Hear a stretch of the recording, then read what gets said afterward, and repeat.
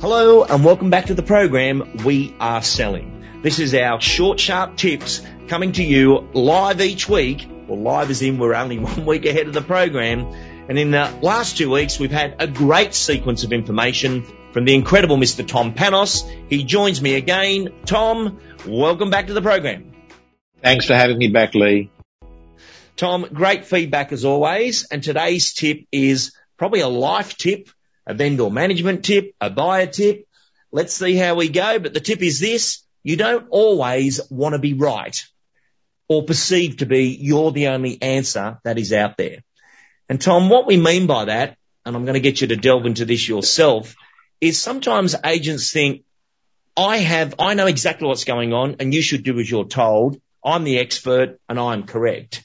And they end up walking away from some great transactions, some great relationships because they're always trying to be right versus there is a massive power and an influential power where you're not always right, don't know it all too well, and leave that room for collaboration and movement where people listen to you, but because you're being open to different scenarios. Tom, what's your read on this?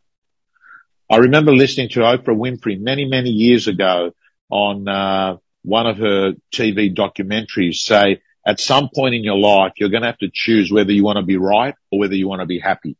And for me, that was a very profound moment of realizing that so often we might win a battle because we're practically and logically right on something, but you end up losing the war, right?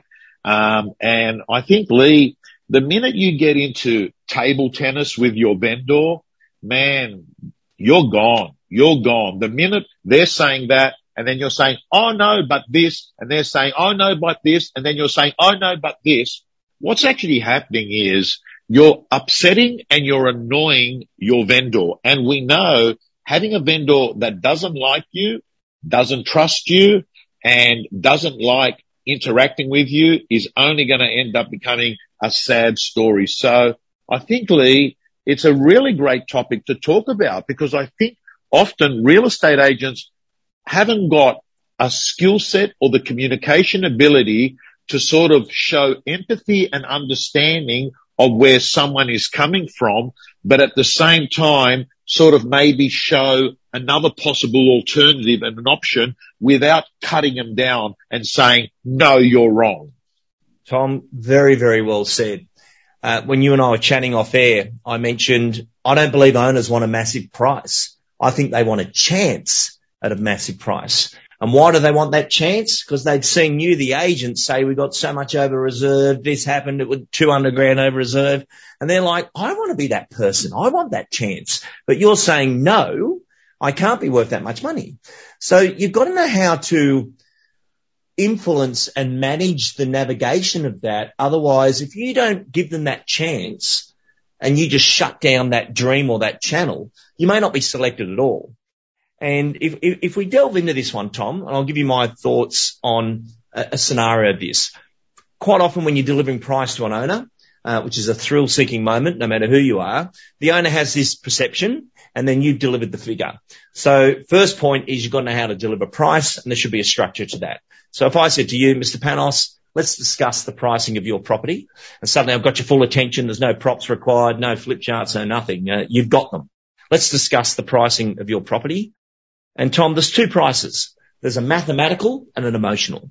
I'll explain the difference. I can get a buyer incredibly excited about the property and agree to pay a figure that you may be thinking or even above.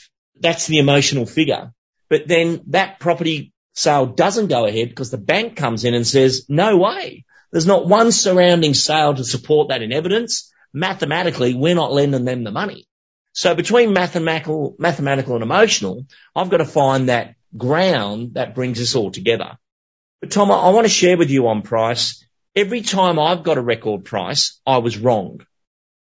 Yeah. I said it was worth this, and it went for 50 or 100,000 over. So I was wrong every time I've ever got a record price because I've got to come in mathematically and not get you on the market with some fake information versus mathematically the bank's going to come in and do a automated valuation model.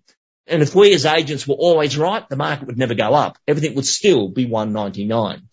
So I'm not saying your figure's not out there. You could be right, but I need to show you how I'm mathematically having to price the property, which is part of being a licensed agent, for me to give you information. Out of role play, Tom, what you read? Love it. Love it, love it, love it, because that approach, Lee, is giving them hope, but at the same time, it's not lying to them. It doesn't have to be hard, guys and girls. It doesn't have to be hard. If you go to a listing and the vendor says, oh, I've been talking to other agents and, we sort of know, we think that it's probably, going to be around the $2 million mark. We've been doing our research. And now let's assume, Lee, that you're an agent and you're thinking to yourself, man, I think 2 million is right out of the ballpark. I think this is more like 1718. A good way to handle that without destroying dreams is to say, hey, look, Mr. and Mrs. Vendor, I've got to say to you, that would be a great number to achieve. And I would be really, really happy to be aligned with that kind of result. I need to let you know it's the process and not the promise of a price that's going to get you top dollar. The good news is there's no pressure on getting the price right today, but there's pressure on getting the process right. Lee, that's a lot better to handle it that way than going in, oh, we want $2 million. We've been talking to other agents. We've been following the market. We want 2 million. And then you say, well, look, I've got to tell you, you're being really ambitious there. I don't think you're going to get that sort of price. I'm the sort of guy that likes to tell owners the truth. I'm a straight shooter. It's probably more around 1.8. Well, you know what?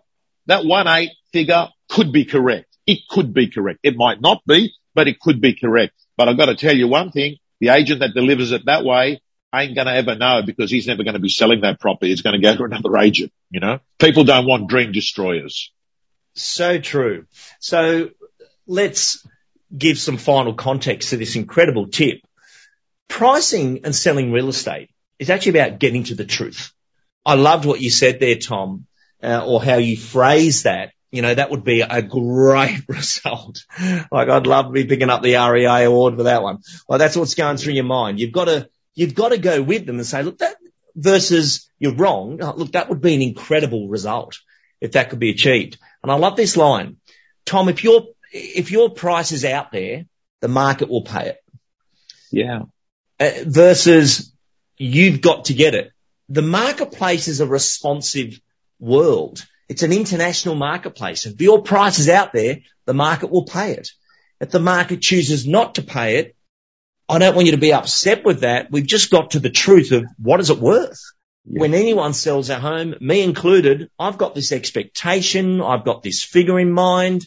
But if the market doesn't see that, I've then got to modify my thinking, because if my price is out there, the market would pay it. There'd be 2 or 3 people wanting to pay it.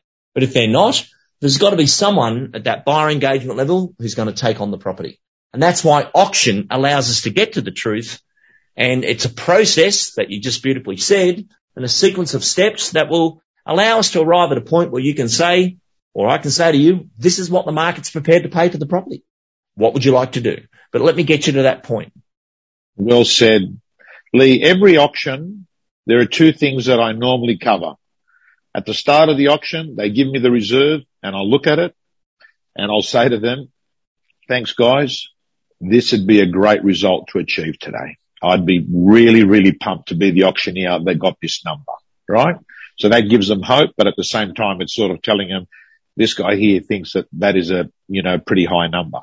The second thing, Lee, is if a property gets short on the reserve, I'll go in and I'll see the owners.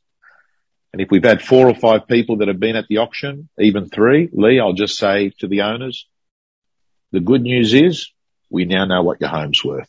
And I'll smile. They can't dispute that if there's been people there that have been bidding, That's great, Tom. Congratulations. We've worked out what the property's worth. Would you like to release the asset? Or would you like to still be the owner of it tomorrow? To say no's the first 2 letters of nothing. Nothing's going to change. You're not moving. You're not going anywhere. You've got your plans. And I think that's why this is such a good tip today. And what sparked me on this one, Tom, was nothing to do with real estate. There's a great jazz saying. And the great jazz, the jazz musicians, they improvise for hours on end in their solos. And I love music. But the jazz saying is, don't know it all too well, leave some room for God. I love that. that don't know it all too well. Don't be the know-it-all expert where you don't listen to anyone's opinion versus you could be right. If we got that price, Tom, you should say that. If we got that price, I'd be on Channel 7 tonight. Like, meaning that's got to be the auction result of the day. It's a great little throwing line. Just say to them, that would be, we'd be on Channel 7. Gold. Love it. And, over the last 3 weeks, Lee, I've really enjoyed this conversation because it's had an auction tone to it and an auction flavour to it. And I'm really hoping that the agents that are listening to this great podcast beginning to understand and realise the market's changed. It doesn't mean you've got to change the method. Tom Panos, always wonderful to have you on the program. Thank you for joining us. Thank you so much, Lee.